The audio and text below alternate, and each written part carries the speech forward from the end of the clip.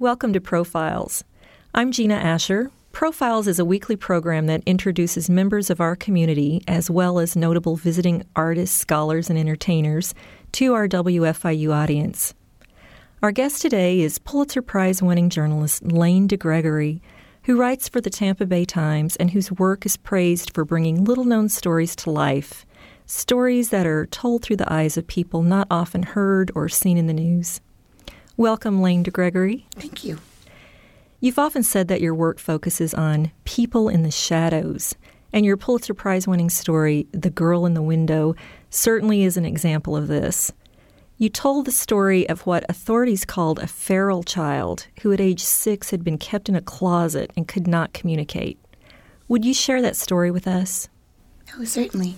I had been working at the Times for about 8 years, and I'd worked a lot with a woman who runs the Hart Gallery in Tampa Bay, which is they put pictures of children who have had their parental rights terminated up in malls and video arcades and churches, and they try to get the community to fall in love with these faces of these children. And so she and I had been working together for 8 years, and she'd always call me and say, oh, we're hanging up the Hart Gallery here, or there's, an exhibit there. And I kept telling her, if you ever have one child who's really special or has a unique story, or one family who's looking to adopt that has something different about them, I'd much rather write about a single person than about the 350 kids that need families, because I think if you can shine a spotlight on one person, it illuminates it for the rest of them a whole lot better than here's a whole mass of kids that you can't help. I think readers connect a lot more with a single subject. So she called me in January of 2008, and she said, oh, we've got this little girl who's just come into the Hart Gallery. We've never had a kid like this before. She's a feral child. And she used that term right away, and I thought, I'd never heard of that outside of, Mowgli in the Jungle Book or something. So it was astounding from that moment that she mentioned that. And at the time she said, this child has been left in this room. It was basically like a garage on the floor on a mattress with snakes and roaches and all kinds of animals. And she'd been basically left there alone except for her mom putting in a bottle of chocolate milk every once in a while. So she's 6, almost 7 years old. She was in a diaper still. She couldn't walk. She couldn't talk. She couldn't swallow solid food. And the police found her and took her away. So by the time she got to the Hart Gallery, she'd been in the hospital for almost a year while they were trying to help her back to some kind of physical normalcy. And then she was in a medical needs foster home. And they told me the best hope they had for this little girl was to put her in a really nice nursing home. And my son was 7 at the time, my youngest son, and I couldn't fathom the only hope for this kid being a nursing home. So between the time that the woman initially pitched the story at me and the time that we got to meet Danny, that she had actually been seen, her face had been seen in this Hart Gallery by a family who wanted to take her home. So we got to follow the progress, basically, from the time she was brought into the home of this amazing Christian family who didn't know anything about her or what had happened to her for the first 6 months, where they were trying to teach her to integrate into a family life. And basically the premise of it was like, can a family's love and understanding make up for a lifetime of neglect? And we were able to witness those first 6 months. That story was viewed online more than 1 million times. Many newspapers picked it up. Would you share a little bit of it with us? Certainly. The beginning of the story starts when she was found by the police officer and what the conditions were like where she was. And then this is when she's basically taken to the hospital and they're trying to help rescue her. The police said if she'd been left there another couple of days, she probably wouldn't have made it. Her name, her mother had said, was Danielle. She was almost 7 years old. She weighed 46 pounds. She was malnourished and anemic. In the pediatric intensive care unit, they tried to feed the girl, but she couldn't chew or swallow solid food. So they put her on an IV and let her drink from a bottle. Aides bathed her, scrubbed the sores on her face, trimmed her torn fingernails. They had to cut her tangled hair before they could comb out the lice. Her caseworker determined that she'd never been to school, never seen a doctor. She didn't know how to hold a doll, didn't understand peekaboo. Quote, due to the severe neglect, a doctor would write, the child will be disabled for the rest of her life. Hunched in an oversized crib, Danielle curled in on herself like a potato bug, then writhed angrily, kicking and thrashing. To calm herself, she batted at her toes and sucked her fists. Like an infant, one doctor wrote. She wouldn't make eye contact. She didn't react to heat or cold or pain. The insertion of an IV needle elicited no reaction. She never cried. With a nurse holding her hands, she could stand and walk sideways on her toes like a crab. She couldn't talk, didn't know how to nod yes or no. Once in a while, she grunted. She couldn't tell anyone what had happened, what was wrong, or what hurt. For our listeners, could you talk a little bit about following up on this story? Because you did recently revisit Danny and her current situation. Yeah, we spent 6 months following her, and it actually was such a gift as a reporter to witness things like her learning how to use the bathroom, her learning how to chew a piece of ham, her learning how to, fill up a glass of water. But we wanted to know down the road what that would mean for her. So 3 years later, we went back. The family had moved out of Florida, where we had reported it, to Tennessee, and they were living on a farm. And we got to go back and spend 4 days with her and her family. We didn't know what to expect, because everyone kept saying, well, she might be able to learn to talk. We might have caught her in enough time that we could save the language patterning. But when we got there, she wasn't able to talk. They had tried to teach her sign language, but she didn't have any small motor skills. She couldn't brush her teeth or cut with a pair of scissors or hold a pencil. So the sign language didn't work. So they'd gotten her a board, like a speaking board, where you could punch a button to say, bathroom or book or something. But I think the thing that was most heartwarming and hopeful was she recognized us. Well, maybe she didn't recognize who we were, but she made eye contact. She acknowledged that we were there. In fact, at one point, we were walking through this fair, and she stepped back to hold my hand. And I about to cry because the first 6 months we were reporting the story, she didn't even know we were there. She was in her own world, almost severe autistic presenting, where she would just make sounds and stare at the ceiling and twirl around.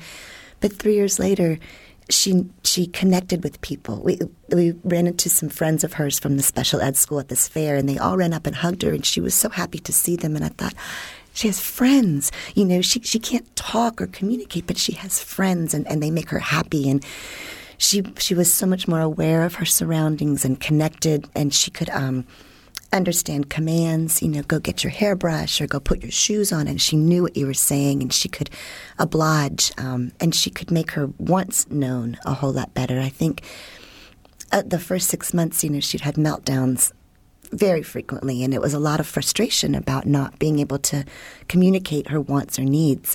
But within those 3 years, she calmed down a lot. Her night terrors was gone. She was sleeping, and she could definitely pull you to the direction she wanted you to go and show you what she needed or wanted. So it felt like a whole lot more hope for her.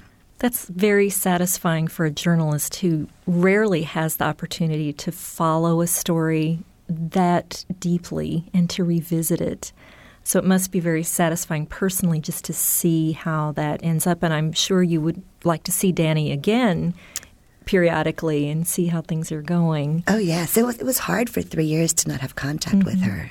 And probably this story has been 5 years old now, and I still get an email at least once a month asking how she is or what happened to her. So I know readers from around the world were wondering about that too. So it was really nice to be able to give people a little picture of now and have a little hope to it, Did you have a sense when you were working on it on some level that it was a powerful story, that it could be a Pulitzer contender? Did that ever even float through your head?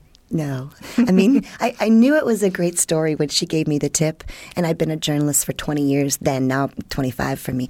But at 20 years, there's a bar of have I heard this story before? Because, a lot of stories recycle and other papers do them, but I'd never heard or read a story about a feral child. And initially, we thought it was going to be a great Sunday story for Easter, which was about 3 months from the time we started reporting. But the more we got into it and the more unusual we realized it was, and I started doing research about other feral children, and there hadn't been one in the United States since 1970. And there had been a big, big study then about this girl named Jeannie, and a PBS special had been done. But that was, 34 years earlier. And she was older. Yeah, too. she was 13. And so they knew with her that there wasn't as much chance to save her as with Danny. They thought, the language mapping is usually done by age 3. She's 6.5. Is there a piece of her we can save? So, that, realizing how unusual it was. And then the parents were at first they didn't want us to do the story at all. But once we got in and started reporting with it, they were letting us spend the night at their house. They were really welcoming us into every piece of her life, and that made it a whole lot easier to report too. So I guess the story kept getting better as it went on, and the more reporting we did and the more people we talked to, the more we kept saying, can we have some more time? We need more time to do this story. But no, I never thought of it as a Pulitzer contender. I just thought I was very, very privileged to be able to share this amazingly unusual story. And it had such elements of good and bad. There was this birth mother that you didn't know why she had done this, what had happened. There was kind of this unknown evil entity on one side, but then there was this family that took her in that was so generous and loving and hopeful that I think part of the appeal of the story was you got both ends of it. You got the really bad and the really good, and then this arc of humanity in the middle of it. And it did run in three pieces of a series with each of those topics? It ran in one Sunday. They ran it all together. It was in 3 parts, but it all ran on the same Sunday. So I think the listeners probably know and journalists know that the Pulitzer really is a pinnacle award. It is the top. What was that like for you? And also I have to say I appreciate that you're using the word we instead of I. So there were people working on this with you, but the award is in your name. It was definitely a team effort. I mean, I reported the story from beginning to end with photographer Melissa Little, and she deserved the prize for her photos as much, if not more, than I did for my story. They were amazing. And I had an incredible editor named Mike Wilson who held my hand the whole way and was really instrumental in the third part of the story. I didn't want to talk to the birth mother, quite frankly. I thought I would write the story from the moment she was taken away to follow her through the family. And he insisted we go back and meet this birth mother, which really made the story. It gave you the whole background and helped you figure out how she got where she was. His point was you have to show how bad it was to show how good it gets. So he was real instrumental in shaping that piece of the reporting as well. As for the prize, it was probably the best way you could win a prize because I wasn't a finalist. I mean, there are 3 finalists for the Pulitzer Prize that the other journalists pick, and then those finalists get sent up to the board, which is the people who do poetry and music and literature and everything else, so not just journalists. And I knew the 3 finalists. One of them was the gentleman who sat next to me, John Barry, who'd written a series about Winter the Dolphin that they made that movie out of, The Dolphin's Tale. And John was a finalist. So I was cheering for him that whole day. I was out reporting about this horrible teenage girl murdering another teenage girl story. I was on call, writing on deadline, and I kept calling and texting the newsroom like, did John win? Did he hear? Did he win? And no one had heard anything. And so I got back and I was writing my story, my murder story, on deadline. And the story was due at 6 o'clock, and about 6:30, my phone starts ringing, and I ignored it because I'm on deadline, and I'm busting deadline. Oh, it's you're a Friday after night. deadline. Yeah, I've already busted the deadline. It's a Friday night, I'm like, okay, I'm going to ignore my phone. And then a car pulled up in front of my house, and I heard my dogs barking. They were in the front yard. And I looked out the window, and it was my editor. And I thought, oh, shoot, he's coming to spank me because it's Friday night and he wants to go home. And I was still with this story. So he came to the door. And then all of a sudden, the managing editor comes up behind him. And I thought, okay, this is really weird. Maybe they must be inviting me to a party for John, So they both came up on the deck. And I was so flustered and I was apologizing. Oh, my story's almost done. I'll be done in half an hour. And the dogs were barking and I shoved them in the house. And I didn't even invite my editor or the managing editor in my home. I stood on the deck because I was trying to get the dogs out of there and cover my butt, about my deadline. And I said, oh, did John win? Was John the Pulitzer winner? And they said, nope. For the first time in the history of the prize, the board did not pick one of the 3 finalists. So none of those 3 finalists won. And I said, oh, my God, that's so horrible. I can't believe that John lost to nobody. It's bad enough to not win, but to lose to nobody. And my editor put his arm around me and he said, maybe this will make you feel better. He said, they picked yours out of the pile. And I just fell down on the deck chair on my deck and started crying. I was so unexpected. It was so emotional, and I felt really badly for John at the same time that I was overwhelmed with excitement for me because my goal, I'd wanted to be a reporter since I was about 8 years old. I grew up in D.C. during Watergate, and my goal had always been to work for the St. Petersburg Times. I never thought beyond that. I never thought, like, can I win a prize? Will I be one of those, revered people? When I walked in the St. Pete Times door in 2000, I thought, I have reached the pinnacle of my career. So it was such a big cherry on the cupcake to get that, but it wasn't anything I ever even aspired to, much less hoped for. So how did things change if they did? You still go to work. You still have the same editor. You're still sitting next to your colleagues. Did anything change? Well, that prize came in 2009, which was the same year that things started really going south for the newspaper industry. So when I found out I won the prize, I called my friend who was the researcher for the story, and I said, we won. And she goes, great, that means we get to keep our jobs another year. So to me it was like a job security. A bunch of people were getting laid off. A bunch of people were getting, the older people were getting bought out. And it just seemed like a really kind of a turning point in print journalism to begin with. So it didn't change anything for me in terms of there weren't bunches of other people calling for me, to come work for them or offering me bigger, greater jobs. What it did, I think, was get my name out there. The story was picked up and translated into 14 languages. It went all over the world, And so I started getting calls from universities and other newspapers to come and speak, and conferences and, international writers' things that I hadn't been a part of before. So that I think that exposure changed for me. And it definitely, I think, helped solidify my spot at the Times. I mean, they knew me and appreciated me, but I was brought into the Times as a feature writer. I'd never been part of the newsroom. We were in a different floor, a different part of the building. So I think that helped integrate me into the newsroom a bit more as well. And other people started saying, oh, she's not just like the fluff writer person, and it sort of legitimized a little bit of the human interest stuff that I'd been doing. Did it change your leverage, I guess? Were you able to pitch more stories that you wanted to do? Did it change? Were you still covering weekends and all of that? Yeah, he just left. My editor just left to work for Nate Silver. He's the new managing editor for 538. So I just lost him. But he hired me when I came in 2000, and he'd been my editor for 13 years, which, that's longer than a lot of marriages. I was really lucky to have him. So I always felt respected by him. I always felt like he trusted when I would pitch a story. And he was very one of the things that Mike did the best for me was I'd pitch 10 stories at him, and he'd say, okay, these 2 are the only ones that are worthy of you. So he would help me choose what not to do. So I don't think that changed a lot. And we did. I was still on, 1 week a month. I was chasing ambulances, whatever the news was, I still did that.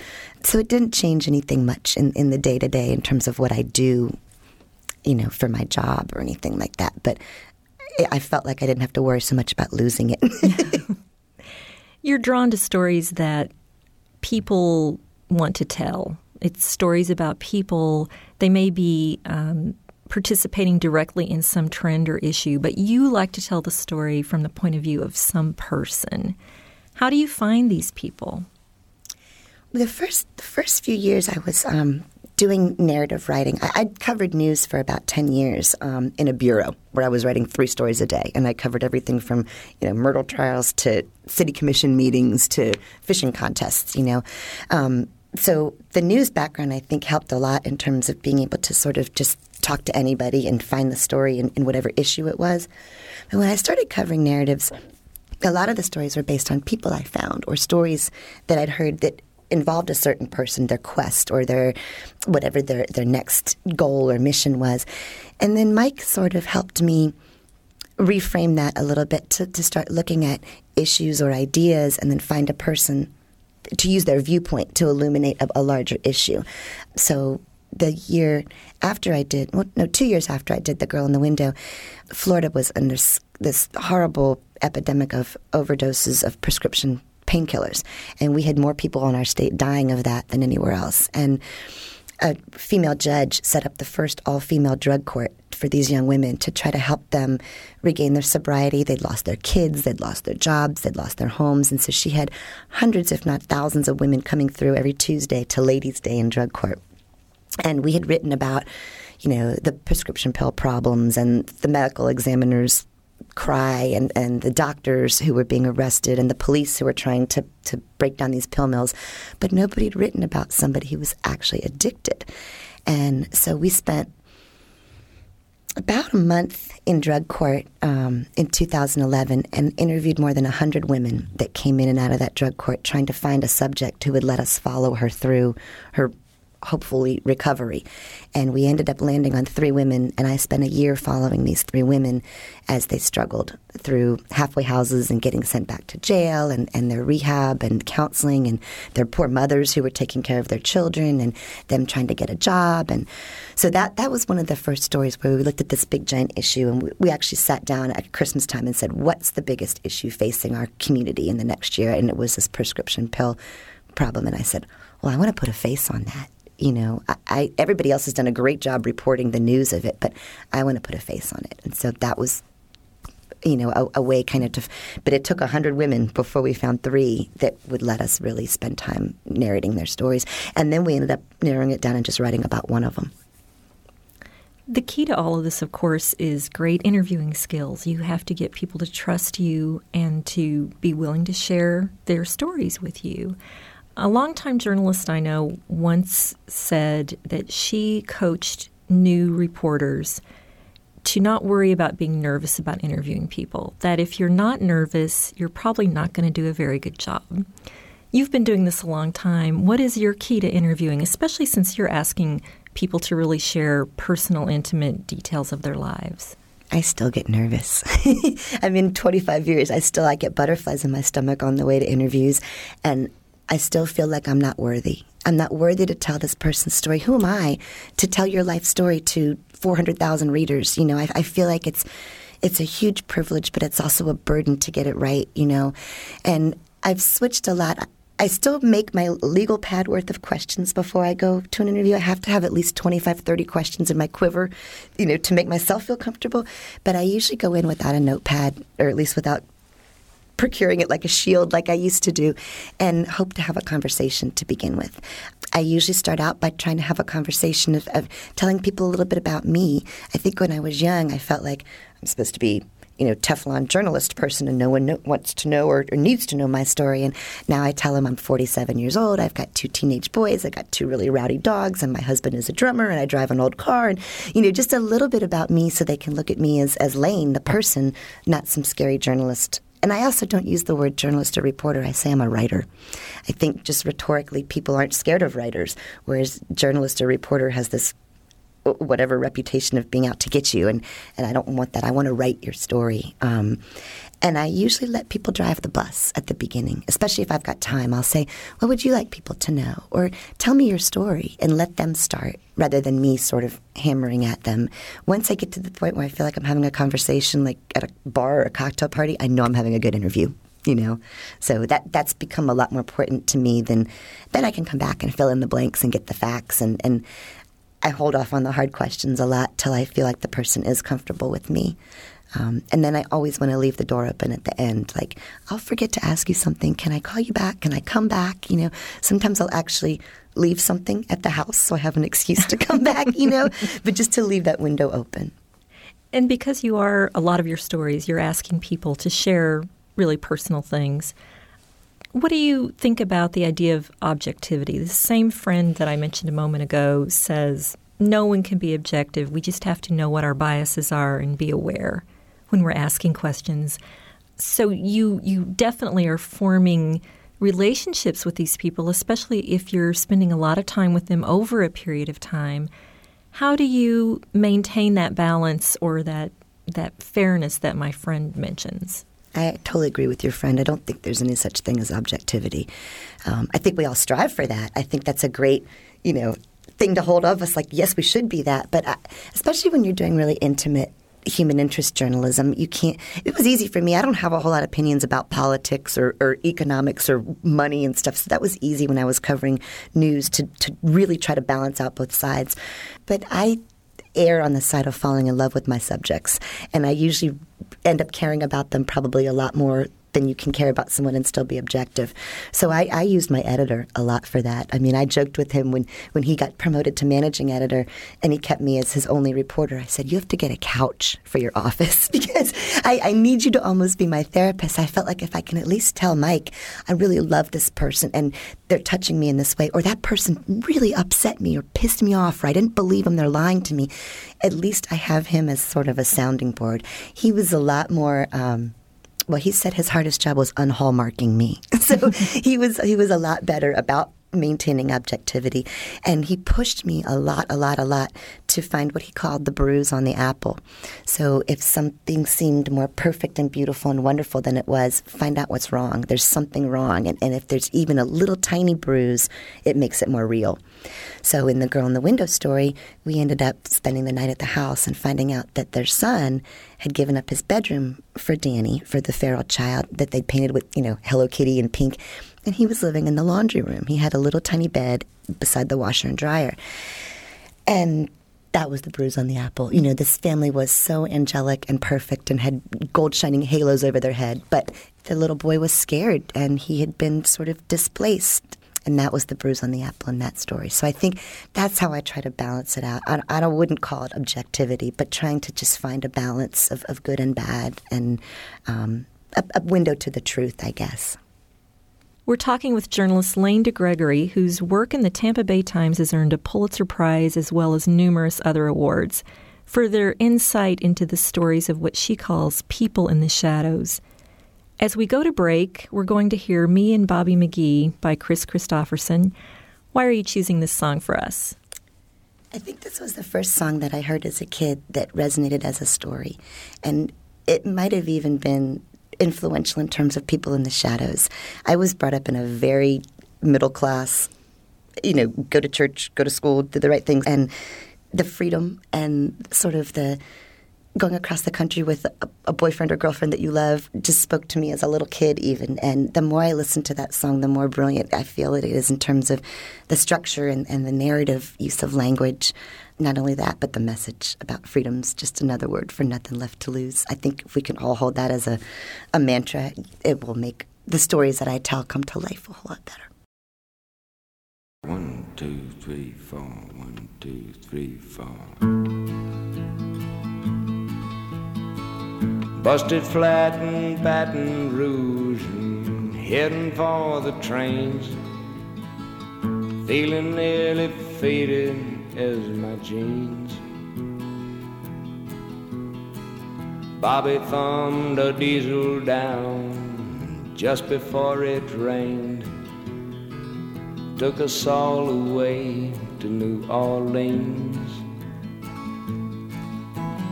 I took my harpoon out of my dirty red bandana and was blowing sad while Bobby sang the blues. With them windshield wipers slapping time and Bobby clapping hands, we finally sang a Belva song. We're back with Pulitzer Prize winner Lane DeGregory of the Tampa Bay Times, who's been telling us about her kind of journalism that shares the stories of people whose lives are affected by larger issues. Welcome back. Thank you. I'd like for you to share with our listeners how you actually write the story. We've heard about the interviewing and developing the stories and the long investment of time in working with sources. But what happens when you sit down to your desk and you're in front of that blank Word document? Terror. I worked on The Girl in the Window for 6 months, and at that time that was the longest I'd ever worked on a story. But I didn't write a word until I was all done with the reporting. And in hindsight, I wish I had written scenes as they happened. I wish I had written them while they were fresh, because it was hard going back through 6 months of notes and trying to revive all those emotions and the extraneous stuff that's outside the notebook. But I usually write my stories in the shower. I mean, I keep in your head, in right? my head. But I keep a notepad everywhere. I've got one. Of course, I've got one in my purse. I've got one in my glove box. I've got one by the toilet in my bathroom. I've got one by the kitchen sink. I've got one in the laundry room. And so wherever I am, I like to engage myself in some kind of like physical activity while I'm trying to write in my head, because if I sit there and stare at the computer, I get terrified and I look at a blank screen and everything goes blank. So when I'm walking my dogs, or when I'm taking a shower, or washing dishes, or folding laundry, sort of those menial tasks that you don't have to think about, but they get your body in motion. That's usually when I'm writing in my head. And I can't let myself sit at the computer until I've got that lead straightened out in my mind. And usually it's like 4 or 5 little notebooks that I've scattered pieces of before I can put it together. But I work longer on the lead than probably the whole rest of the story put together usually. So the first section, like I'll write to the jump. And when I get to know I'm 6 to 8 inches in and they're probably going to jump the story, then I want to have a kicker that's going to, like take you through the commercial, make you want to turn the page or not go flip the channel. So that's the first piece I think about is how am I going to open it? What's it going to look like? And I try to find a scene so that it can be cinematic. So I often will close my eyes and think, if I'm going to watch a movie of this, where's the camera going to go? Are you going to pan in really tight on something? Or are you going to back up and do some Steinbeckian scene where you give the evolution of, the geography of the scene and figure out where the focus is going to be before I start? And then a wise editor I had when I was very young, actually the guy who probably took me from being a reporter in a bureau to being able to be thought of as myself, at least think of as a writer, he used to take my notes from me. And he would put him in his office and he would say, you know this story. You've been out there for an hour, a day, a week, a month, whatever. You have the story inside of you. Don't be beholden to your notes. Don't worry about quoting all 17 people that you talk to, because they're probably not all important. And don't worry about long, drawn-out quotes from people, because you're the writer. You can say it better yourself.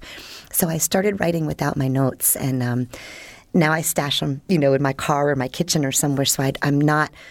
You can procrastinate a lot by flipping through your notes, and you can pretend you're getting somewhere by like going back and highlighting and making notes on notes. But to sit down without the burden of that and to just be able to tell a story is really, I think, what frees me up. I usually tell it out loud to my dog first. She sits on my feet while I type, and I'll be like, hey, Taz, I'm doing a story about, And if I can say it out loud and hear it out loud, it's a lot easier to type it after that. And I don't make myself stay there forever, but I do give myself a limit so I don't keep popping up and getting distracted.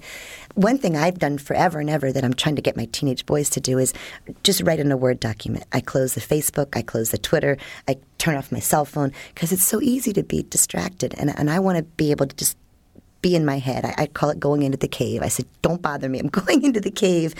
And I'll write to a Diet Coke. I'll write till I finish my Diet Coke. Okay, then I can stop, go get another Diet Coke, walk around, do whatever it is. But to have that discipline, which is usually about 15, 20 inches, to get that out at a time, I make that sort of like my hourglass. Do you work a lot at home then? I do. I write almost all my stories at home, except for that week we're on call, when we're covering news. Yes. But that was one thing when I came to the Times, I told my editor, I can't write in the newsroom. There's too many fun people to talk to and too many other things going on. Speaking of self-discipline. Yeah, the TV's on, there's somebody shouting over here, someone's interviewing over there, someone's baking brownies over here. It's just too much of a distraction. So I have a little tiny office that used to be a part of the porch of my house that we closed in, and not much distraction in there. And I get the photographers to print out the pictures for me, just like on a Xerox machine, not a good print, but I tape them up all over my office. So I'm sort of immersed in their images while I'm writing as well, and that helps a lot.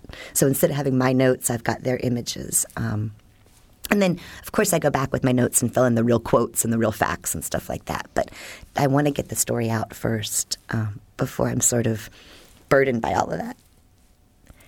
Some reporters also don't want to revisit the people they've interviewed. And we talked earlier in the program that you do keep in touch with people, certain people over time, especially if you want to go back and revisit the story itself.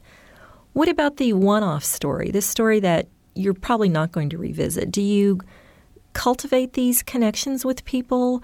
The reporters who don't have told me that they consciously don't, that they have to have a finite ending to their relationship with the sources. other people feel like the sources have shared these details and there's this responsibility to sort of keep track of them. What's your take on that? I kind of feel obligated not to shut the door, you know. And also part of that is selfish. I think every person I interview, if they are okay with the story, they could turn me on to 2, 3, 4. I mean, I've gotten lots of stories off of other people that I've written about, so I don't want to shut that possibility.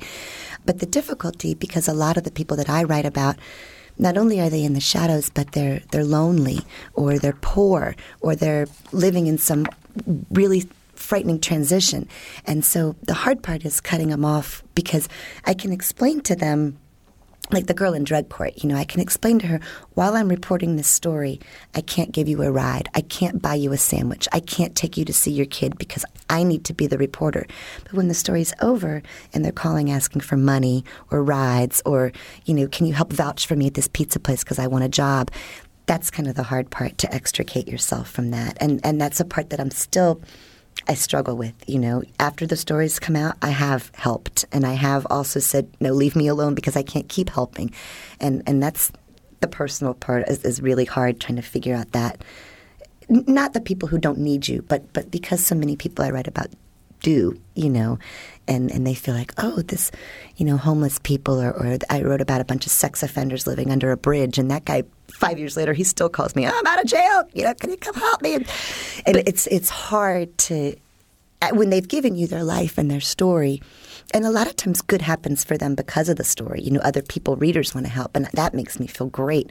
But it's hard for me to either say, no, I can't help you, or, okay, I can't keep helping you, you know, after a little bit, so.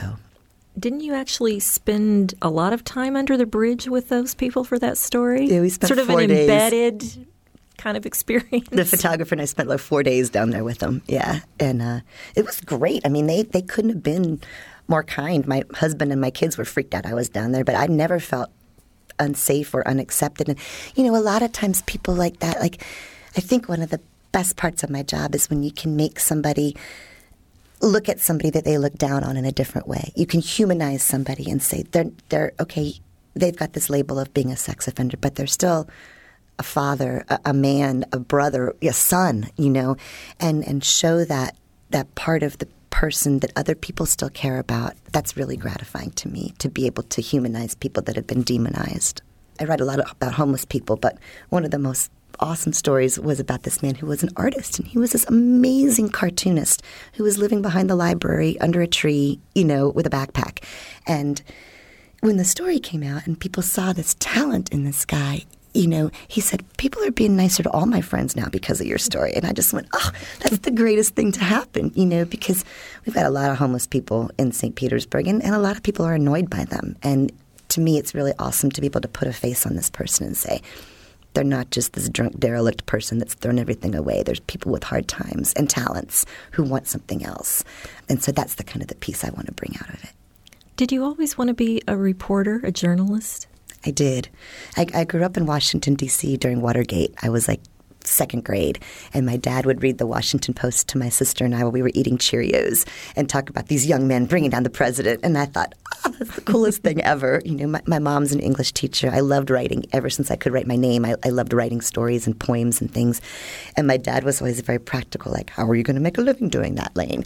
You know, and so reading the Post growing up, you know, having that great example of journalism, and then I'm just insatiably curious about people. I love the excuse to be able to ask you anything I want to ask you and have a badge that says, yes, it's okay to ask you this. I'm very, very nosy. I like to eavesdrop, and I want to know what makes people tick. And so I think the gratification came from a young age, too. And I was the editor of my middle school paper, editor of my high school paper, won a gold crown at Columbia, so it was a really good high school paper.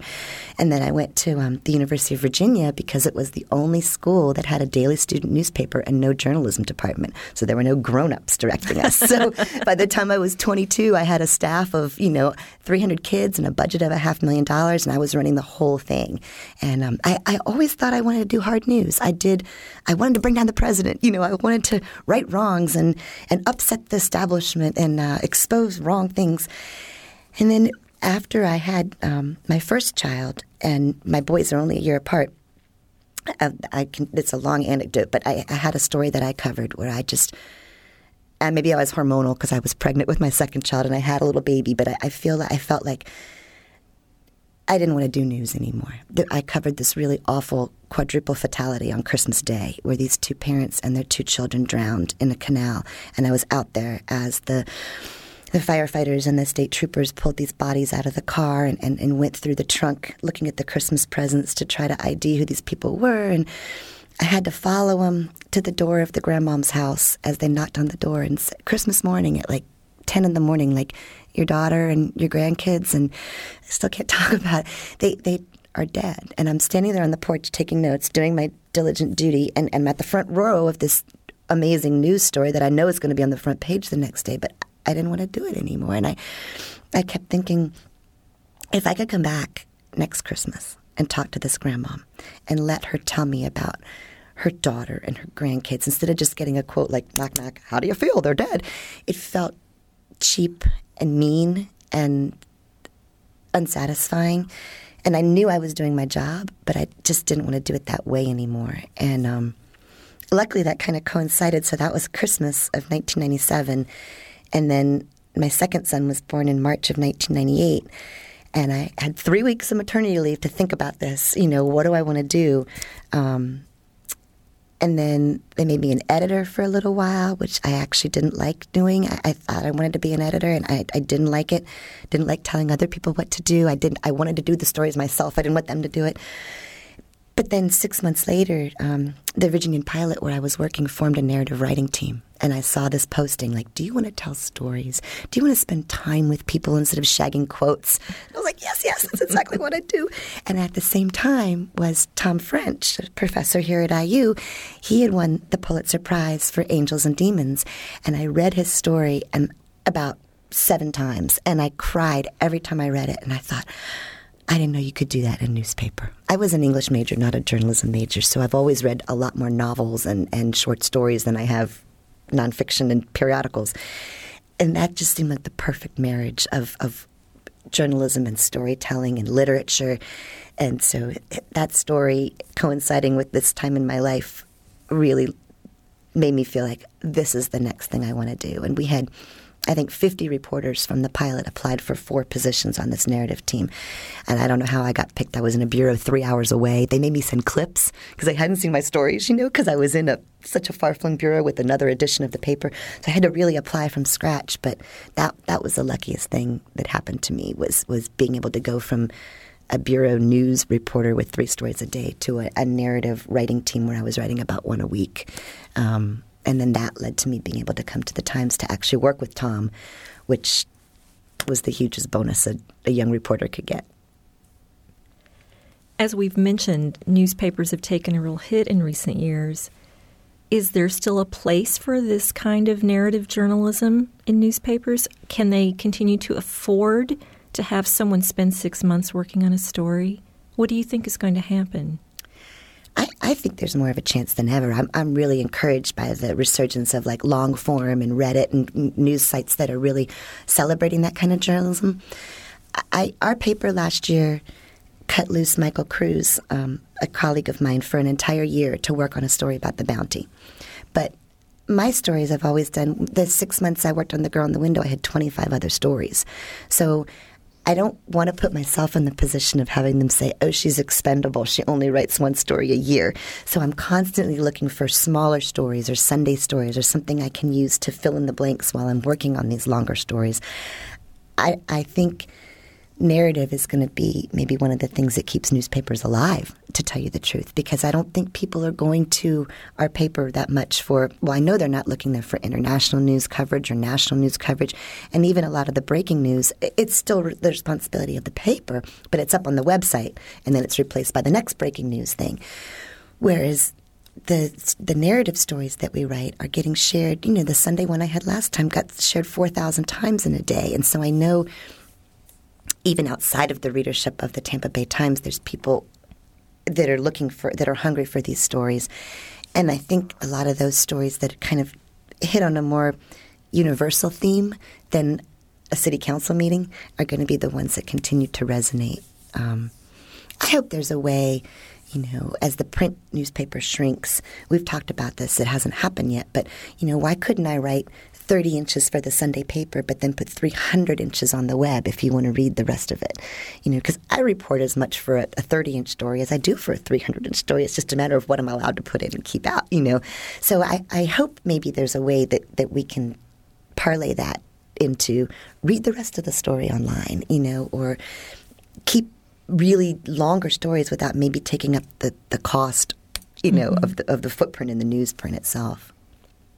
How has technology changed the way you work?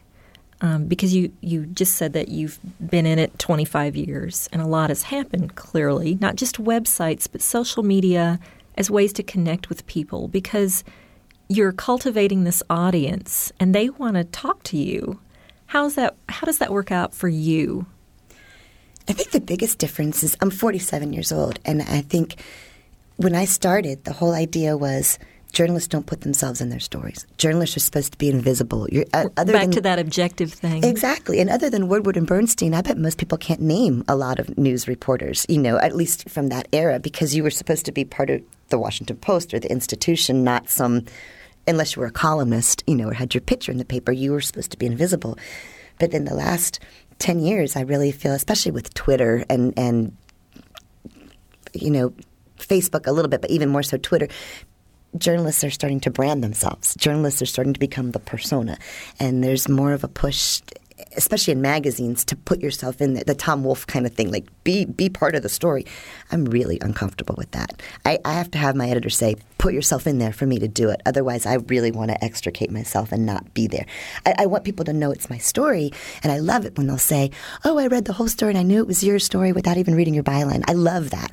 But I don't want them to see me in that story. I want them to be able to read the story and take away what they will from it, bring their own biases or concerns or loves or hates or fears to it, not say, oh, here's what Lane wants me to think or know or understand. And I'm really technologically challenged. I am not good on social media. I have a trouble even getting a picture from my phone to my Facebook. So it's been a struggle for me. And luckily I've got 2 teenage boys that have held my hand through this and 2 30-year-old guys who sit next to me who make fun of me enough that I am threatened to I have to do something about this, but they've helped me a lot too. And it's, the network, I haven't gotten into Twitter very much. I'm on it, but I'm not good at it. But the Facebook networking has been incredible because I've got so many friends in the community after being there for 14 years that are not from journalism or even from stories I do, though almost, if you look at my friends list, almost everybody I've written about has become my friend on Facebook somehow or other. And I'll get to them somehow through Facebook if I can't get them on the phone or whatever. Journalism's never been a high-paying industry, and newspaper reporting is hectic, unpredictable, exhausting, even when you're not on the mommy network on Facebook. And you do have 2 sons who are approaching college age. Have you ever been tempted to do something else, perhaps something more lucrative or something calmer? And if you haven't, what stops you? Oh, I've thought about it a lot. My father kept wanting me to be a technical writer for the government. And well, he's the one who asked, how will you make money? Exactly. And he's always been worried about that. And my first job in journalism I got for a little paper, and I was making $16,000 in 1992. And my dad had sent me the government. He worked for the Nuclear Regulatory Commission, was hiring technical writers right out of school for $60,000. And he absolutely couldn't understand why I wouldn't want to do that, have a 9-to-5 job and make great money. But I wouldn't be happy. It wouldn't be satisfying. And the more I've thought about, do I want to go work for a publication somewhere? Do I want to be a book editor? Do I want to teach? And I've dabbled at a little bit of all those things. But it felt like work. It didn't feel like fun. And journalism is exhausting. And if you interview my kids, they will tell you how much it's taken away from a normal life. And I mean, what 10-year-old has to worry about his mom sleeping with sex offenders in a tent under the bridge? They've been exposed to pieces of the world and people that I think most other kids haven't been. I never knew what my dad did, but they've been on a million stories with me. And so I feel like it's grown them in a way. But I don't know another job you could do where every day you learn something new, where every day when you go in the morning, you don't know what's going to happen.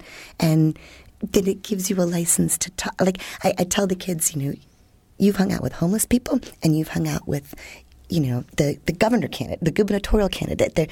There's you've seen people I've interviewed in mansions, and you've seen people I've interviewed on park benches.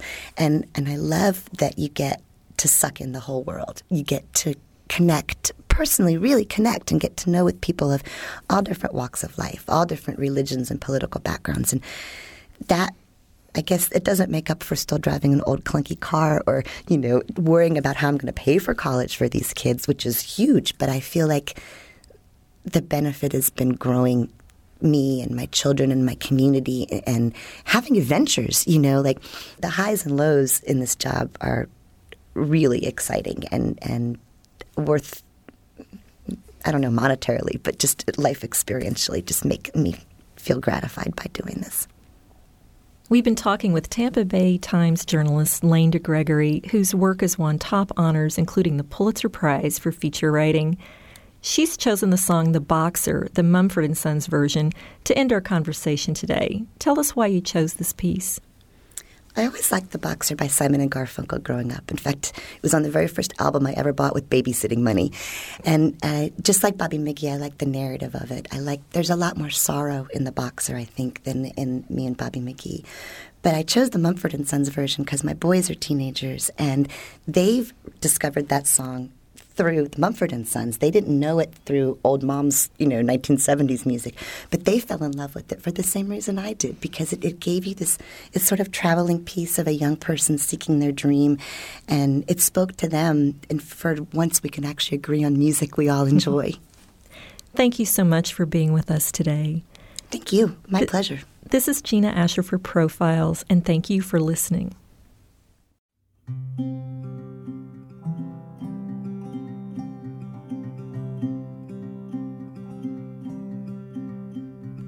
I'm just a poor boy, though my story's seldom told.